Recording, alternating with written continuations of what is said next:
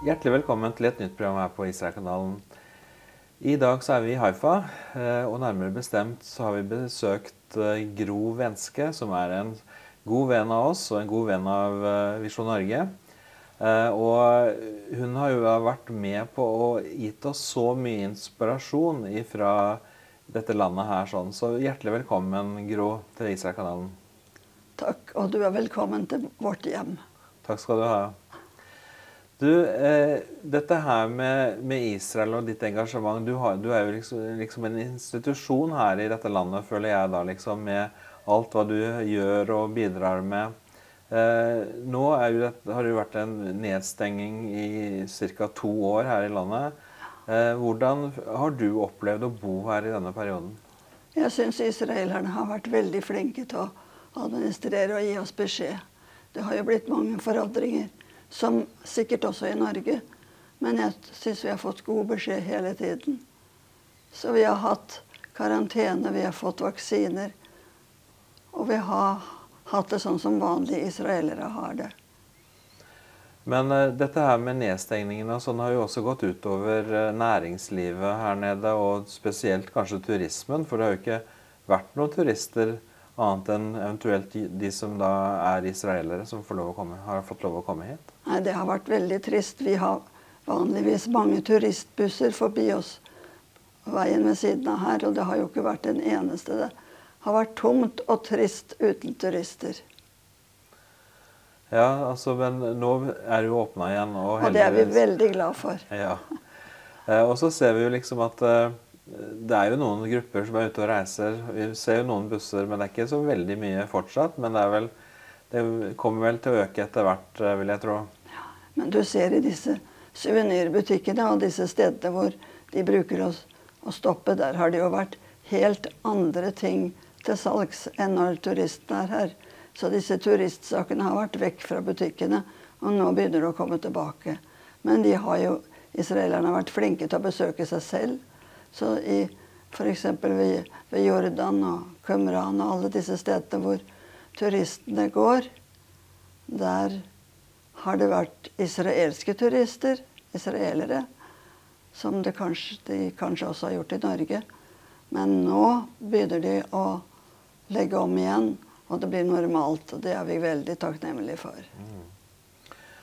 En annen ting som du har bidratt med for min del og for Visjon Norges del, det er jo dette her med altså israelittenes eiendomsforhold til landet her. Og i den sammenhengen så må jeg da nevne Adam Sertal, som du var en nær venn med. Ja, det var ut fra hotellet i Ariel at vi ble kjent med han. Allerede, tror jeg, i 82. Og da både mannen min og jeg, Brun og jeg, kom dit, og han fortalte første gang om dette funnet, så ble vi inspirert. Vi fikk det direkte fra han fra begynnelsen, hvordan han fant dette. Han hadde jo kamp like til han døde, og det var ikke alle arkeologer som var enige med han. Men nå har det flere og flere ganger i avisene og i media at han blir anerkjent, at vi virkelig ser at det er Josvas alter på Ebalfjellet som han har funnet. Han ville jo ikke tro det engang selv, for han var jo ikke noe troende og leste ikke mye i Bibelen. Men ut fra et ord som står i Josva 18, der står det: gå inn i landet og skriv opp det du ser. Og det tok han til seg, så han skulle gå inn og undersøke det og beskrive det. Ja, så han er jo kjent for dette her Manesse Hill Country Survey-prosjektet, som ikke på noen måte er ferdig, men som han da var med å starte. Jeg tenker også på disse føttene. Du tok jo også med Visjon Norge, eller du presenterte jo Adam Sertal for Visjon Norges turgruppe i 2011. Jeg hadde ikke muligheten til å være med selv, men kona mi og Benjamin var jo med på den turen der sånn, og vi hadde jo en reportasje som ble laget da rundt det besøket på foten i Argaman. Og dette var jo også en av oppdagelsene Sertal gjorde. Ja, og da han første gang så det, Så jeg tror det første gang han viste det til noen, så kom han hit. Gro, nå har jeg funnet noe som enda mer viktig enn alteret, sa han. Kom opp med computeren sin, og vi satt ved kjøkkenbordet her. Og han viste meg, jeg sa, det kan ikke være noe som Jo, sa han, for dette her Guds fot i Jordandalen. Og så viste han meg bildene. Du den første jeg viser den til, sa han. Nei. Og det var vel fordi vi var med og støttet han og ga han samlet inn penger til disse utgreiene.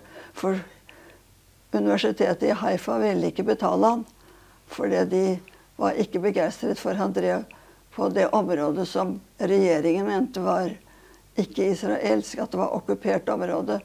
Det har jo vært mye venstre-regjeringen som har styrt media og alt. Men han blåste i det. Han var jo selv fra en ateistisk kibbutz.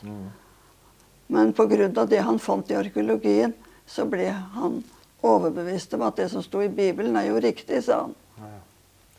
Ja, så det jo klart, altså, hvis du ser på hva Bibelen sier, og får du det til å stemme med det du finner ute av funn, arkeologiske funn, så det klart at det vil jo også være med å styrke troen på Bibelen, og ikke bare som en fabelbok, men faktisk som et sant dokument. Ja, historisk sant. Ja. Og det sa han, jeg graver. Den ene dagen han leser Bibelen, den andre dagen han sammenligner, så finner han. Det var veldig morsomt å følge han.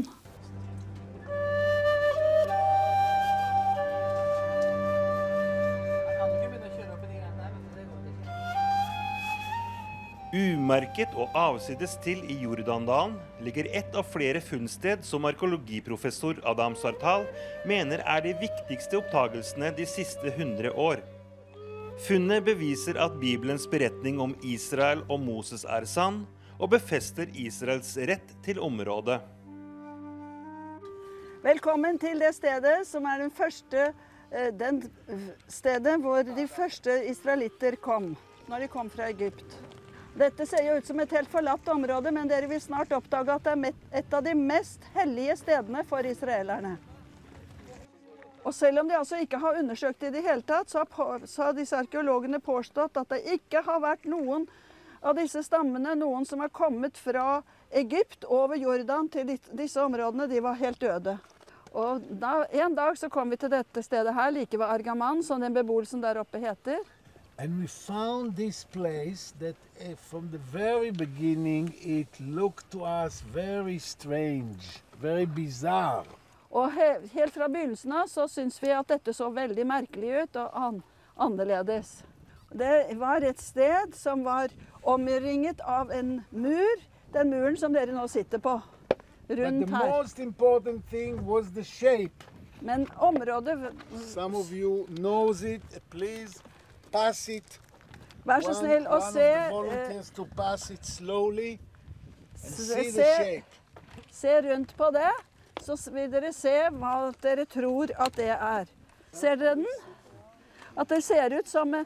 Der hælen, og her stortåa og fingrene rundt. Offerplassen. Ser dere at det ser ut som en fot? Hvorfor i all verden? Mysteriet var hvorfor i all verden har de laget her en fot?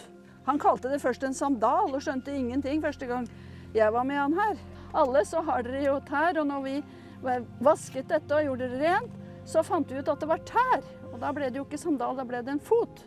Og nå skal vi snart se i Bibelen hvorfor dette så veldig viktig at det en fot. Okay. Han skal løse mysteriet for oss. So, why to make a foot? Hvorfor lager de en fot? And not just oval or circle or whatever. Hvorfor ikke en firkant eller en sirkel? And then we found another 4 feet like this. Og så fant vi 4 andre føtter som All lignet in på. the area of here, and also Mount Ebal is one of the feet. Og alle de andre, de også i dette området, og det siste der oppe på Ebalfjellet hvor Josvas alter. We call it now, and I can tell you that without much hesitation, that this is more or less the foot of God. Uten å nøle veldig mye, så kan jeg fortelle dere det at dette Guds fot. Guds This fot. is why this discovery had become one, I think, of the most significant discoveries in the last 100 years. Og derfor tror jeg at denne oppdagelsen her den aller største og viktigste oppdagelsen i løpet av de siste 100 år. Because this is connected directly to the Bible and also to ancient Egypt, to both things. Dette direkte knyttet til Bibelen og også til det gamle Egypt. For meg det et av de største tegn på at Jesus kommer snart igjen. At steinene stadfester skriften at ja. Om disse tider skal steinene tale, Lukas 19 vers før. Og rundt dette har vi funnet ben fra dyr som har blitt offret. Offringer har altså foregått her. Og det veldig sannsynlig, sier han, at tabernaklet har stått inni dette portrommet her. Look on the little stones inside. Se på de små stenene inni der. Det viser at det fra den Okay, you tidlige can be tiden. archaeologist. Nå kan du bli arkeolog. Nå ser Let's dere. go to the entrance. Nå vil vi gå til inngangen. Ser dere at stenene, de bakerste stenene står rett opp. And the inner stones are like benches. Og de indre stenene, de som benker som du kan sitte på. So probably they used it also as you did, as chairs. You know? Så det sannsynlig at de har brukt det som stoler å sitte på, sånn som dere gjorde. Første Israels kontroll over landet. Og tenk på hvor viktig det akkurat nå når landet skal tas fra dem. Det akkurat dette her Abbas vil ha, vet du.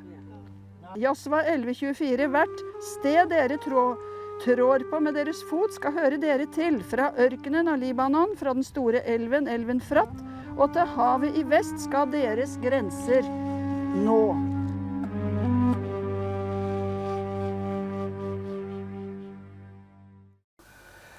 Dessverre så døde jo han i 2015.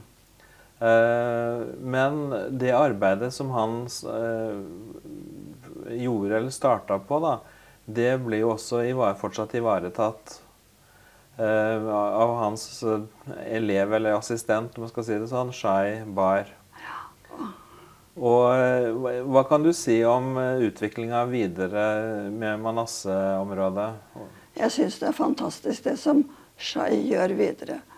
Jeg var jo med på disse rundturene rundt med den geografiske oppmålingen, og da var Shai med. Jeg visste ikke at han var høyre hånd til Sartal. Han hadde gått med han hele tiden. Og det har vært veldig fint å se hvordan han fortsetter Adam Sartals arbeid. Ja da, det jo veldig spennende. Jeg så her, mens jeg var her nede faktisk, så fortsetter de å lete oppe på Mount Kabir, da, eller Har Kabir, som det heter på hebraisk, der hvor Elon Moré ligger. Og det var jo veldig spennende, synes jeg, da, at de fortsatt ute for å kartlegge mulige funnsteder, og der de skal faktisk stikke spaden i jorda. Ja, altså jeg beundrer også Shai Bar. Jeg tror han har fått en fantastisk gnist i hjertet, inspirasjon fra Sartal. Sartal var jo en fantastisk pedagog. Alle studentene som var med han, beundret han. Og de sto opp 5:00 om morgenen for å få lov å være med på disse turene rundt for å lete etter potteskår og gamle byer. Han fortalte jo blant annet at oppe i nord i Manasseh så var det over 200 jødiske landsbyer han hadde funnet. Det jo ikke greit. 200! Det fantastisk. I dag går det kameler der. Det helt øde av kameler, men han har funnet bakgrunnen, han har funnet landsbyene. Ja. De ikke gravet ut, men han har funnet hvor de var. Ok. Spennende, altså. Det jo så mye funn som man kan finne i dette landet, som tett på tett med arkeologiske forekomster. Det bare sørgelig at de har en regjering som ikke vil støtte dem for det de sier det okkupert område. Og selv om Sartal var fra en veldig rød og venstreorientert kibbutz, så fulgte han blåste han i det. For han sier jeg må gå etter det jeg ser, og han hadde jo kart og måleapparat, så han skrev opp alt han fant. Mens jeg har vært her i Israel denne gangen her, så hadde jeg også muligheten til å være på, eller besøke den foten som ligger i Jafit. Og det var første gang jeg har vært på det stedet, og måten jeg fant det på var faktisk at jeg leste boka som Sartal har skrevet, som har blitt utgitt nå etter hans død faktisk, In the Footsteps of God, altså i Guds fotspor. Og det er på en måte en sånn dobbelt betydning da, for at det er jo fotspor som han snakker om i den boka. Og der står det altså GPS-koordinatene på hvor dette her var, og med det som utgangspunkt så fant jeg fram, og den er ikke like tydelig som den i Argaman, men når man finner den, så vet man at her er den i hvert fall, for den er eksakt beskrevet sånn som han skriver om den i boka si. Nå må jeg si noe som jeg ikke har fortalt deg før, men jeg tror du, Håkon, er inspirert for å forstå så mye av dette som du gjør, tror jeg ingen andre i Norge gjør. Jeg må si jeg beundrer deg det, også etter den turen i går, hvordan du klarer å finne og forstå hva som er viktig når det gjelder disse utgravningene. Altså med turen i går så mener du en liten utflukt til Shavai Shomron? Ja. Ja, for der i Shavai Shomron så er det jo da et museum som en nær venn av både deg og Sartal har fått i stand, nemlig Shuki Levin. Hva er tanken til Shuki rundt det museet, tror du? At flere skal bli opptatt av det. For det som jeg tror han er lei for, det er at det ikke er nok folk som forstår viktigheten. Altså jeg tror jo også det var fra Gud at Sartal traff Shuki. Shuki traff Sartal. For Shuki har den religiøse bakgrunnen. Han er en from jøde, men det var ikke Sartal. Og derfor forstod han mye mer og kunne hjelpe også Sartal når det gjaldt det åndelige forståelsen av disse funnene. Så du mener altså Sartal ble inspirert av vennskapet sitt med Shuki da? Helt sikkert. De hadde veldig nært vennskap. Og han Shuki, han er jo ikke noen hvem som helst. Han var jo altså sikkerhetsansvarlig i Samaria-området. Ja, det var derfor han fikk kontakt med Sartal. Og for det Shuki da var religiøs, så forstod han viktigheten. Så Sartal var veldig glad i Shuki. Og Shuki er også instrumental i det å kunne for eksempel ta grupper og besøkende til for eksempel Evalds alter. Det var han, når jeg var der i 2019, så var det jo gjennom Shuki, og for å si sånn, jeg må si takk til deg, som ga meg kontaktinformasjon til Shuki, som gjorde at jeg kunne ta kontakt, og heldigvis så var det en tur som var rett rundt hjørnet, så vi fikk være med på. Og det er klart, har man vært på de stedene og sett det, og så viktigheten av det, så er det klart at man setter jo liksom enda mer pris på det. Og da, når man da får se det at det som Gud har talt i Bibelen, det som Gud gjennom Bibelen taler, altså gir Moses gir da instruksjon til Josva hva han skal gjøre, og vi ser at dette her alteret faktisk eksisterer i dag, så er det klart at da ser vi også at Guds ord, det blir bare levende foran våre øyne. Ja, og det har blitt levende for de som ikke har trodd på Bibelen, sånn som Sartal. Men han sa det ordet, det står, jeg husker ikke verset, men det står i Josva 18, at når du går inn der, så skal du undersøke det og skrive opp det du ser. Ja. Og det tok Sartal til hjertet. Rett og slett, han måtte skrive det opp. Og det gjorde han med dette brettet og kartene som han laget. Ja, det er i hvert fall veldig interessant. Men dette her alteret er jo også utsatt for, skal si for noe, altså det er jo sabotasje. Sabotasje, men jeg kan si det sånn. Altså, om det var med vilje eller om det var uforskyldt. Det altså, vi har nettopp lest en artikkel, jeg tror det var av Freund, Michael Freund, som skriver hvordan araberne systematisk går til de stedene som de ser viktig for Israel, og prøver å ødelegge det. Og det bare et par dager siden det var en stor artikkel i Jerusalem Post om hvordan de nå prøver å ødelegge alteret på Ebal. Altså, de ødelegger og stjeler.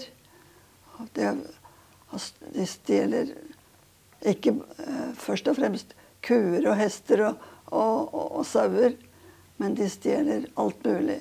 Også masse arkeologiske ting som de vet verdifullt, og så selger de det billig til turistene. Det kanskje dere har opplevd som har vært i Hebron.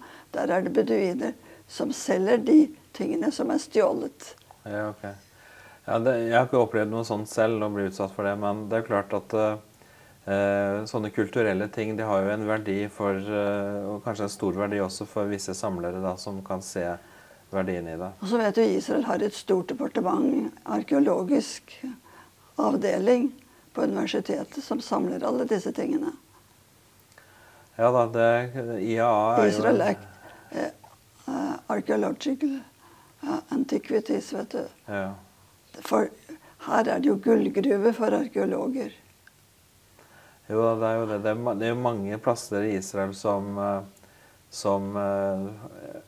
man har undersøkt, selvsagt. Men det også mange plasser som man ikke har begynt å undersøke. Så. Man bare tenker på den store parkeringsplassen som var utenfor Dung Gate i Jerusalem. Den går jo ikke å parkere på lenger. Det eneste store utgravningssted. Så vet du, overalt hvor Israel graver og skal bygge hus, og plutselig finner de noe, så de må stoppe hele husbyggingsprosjektet. Ja, det sånn det kan skje. Vi har snakket om arkeologi og de tingene der sånn som viktig for landet her, og det klart, du nevnte dette her med arabere som stjeler, men også at man på en måte stjeler eierskapet til disse plassene, og kaller det da, det ikke jødiske, men det arabiske eller muslimske plasser, liksom. Ja, det en smart måte å ta landet på også, det vet du. Det det de gjør. De sier dette her, hele dette området, det Palestina, kaller de det. Ja. Og de skriver nå ikke bare PA, palestinsk autoritet, men de kaller det State of Palestine.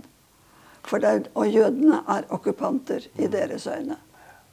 Jo da, det jo en kamp som pågår, og så hovedkampen kommer vel antageligvis til å stå om Jerusalem. Ja. Og det jo klart at Gud har jo sagt i sitt ord at ved de som vil dele den byen, liksom. Ja. Og jeg tenker jo at Gud holder sin hånd over landet og byen og folket på en veldig god måte. Og det har vi et veldig fint bevis på midt i Jerusalem. Jeg vet ikke om du har sett den lille Davidkan, den lille kanonen som står i hjørnet, der hvor profetgaten og Jaffa kommer sammen. Ja. Og der står det der at det Gud som har tatt vare på denne byen. Det står et bibelord risset inn i stenet der. Ja, amen. Jo da, jeg har sett den. Ja. Davidkan var jo en sånn... et våpen som israelittene utviklet selv under frigjøringskrigen. Og kanonen kunne ikke drepe, men den kunne bråke. Og så førte jødene fra det ene stedet til det andre, så araberne ble redd, for de trodde jødene hadde mange. Ja, ikke sant. Jo da, det kan være lønnsomt å være litt smart innimellom. Dette her med Israel og ditt engasjement, altså du jo... Du har jo ikke tenkt å gå av med pensjon, forstår jeg, men i august så har du på nytt en konferanse på Herman i Norge. Kan du fortelle litt om det? Ja, vi føler at vår oppgave nå å be om fred for Jerusalem. Det står i Salme 122. Og det samler vi folk om. Og det veldig mange som forstår at det viktig. Så vi inviterer folk til å komme og være med og be om fred for Jerusalem på Herman Høyfjellshotell sist i august i år. Ja, så datoene... Jeg tror det fra 19. til 21. 19. til 21. august. Ok. Ja, det jo noe som jeg har hatt gleden av å være med på de samlingene du har hatt gjennom mange år, faktisk. Og de siste årene så har det dessverre ikke vært mulig for meg, for det har kollidert med andre ting, men jeg vil veldig gjerne være med på den samlingen du skal ha da i august. Du er hjertelig velkommen, og Takk. Kristina også. Takk skal du ha. Gro, hva tenker du om de neste tingene som skjer her i Israel? Nå verden er jo opptatt med en krig med Ukraina. Hva er dine tanker rundt det? Jeg leser jo Esekiel 38 og 39 om Gogs angrep. Om det er begynnelsen til Gogs angrep. Vi ser nå, det ser farlig ut, men vi vet at det er ikke noe land som har de løftene som Israels Gud, Abraham, Israels og Jakobs Gud har. Det står, jeg vil verne denne byen for mitt navns skyld, og for min tjener Davids skyld. Og det er også det bibelordet som står på den lille Davidkan midt i Jerusalem. De har et bibelord midt i Jerusalem som viser meg at jødene selv vet at det er Gud som bevarer og beskytter Jerusalem. Og det tror jeg nesten alle jøder tenker inni seg. Til og med Sertal sa til meg, han var jo egentlig ikke noen troende som vi regner, men han sa, Gud vil beskytte oss, Gud vil verne oss. Det har han gjort hele tiden, hele historien vår, er det Gud. Og nå har de jo nettopp feiret Purim her.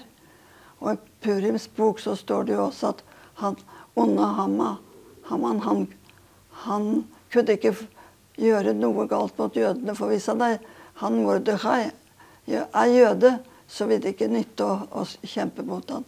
Og jeg tror det er mange, også arabere, som har oppdaget det nå.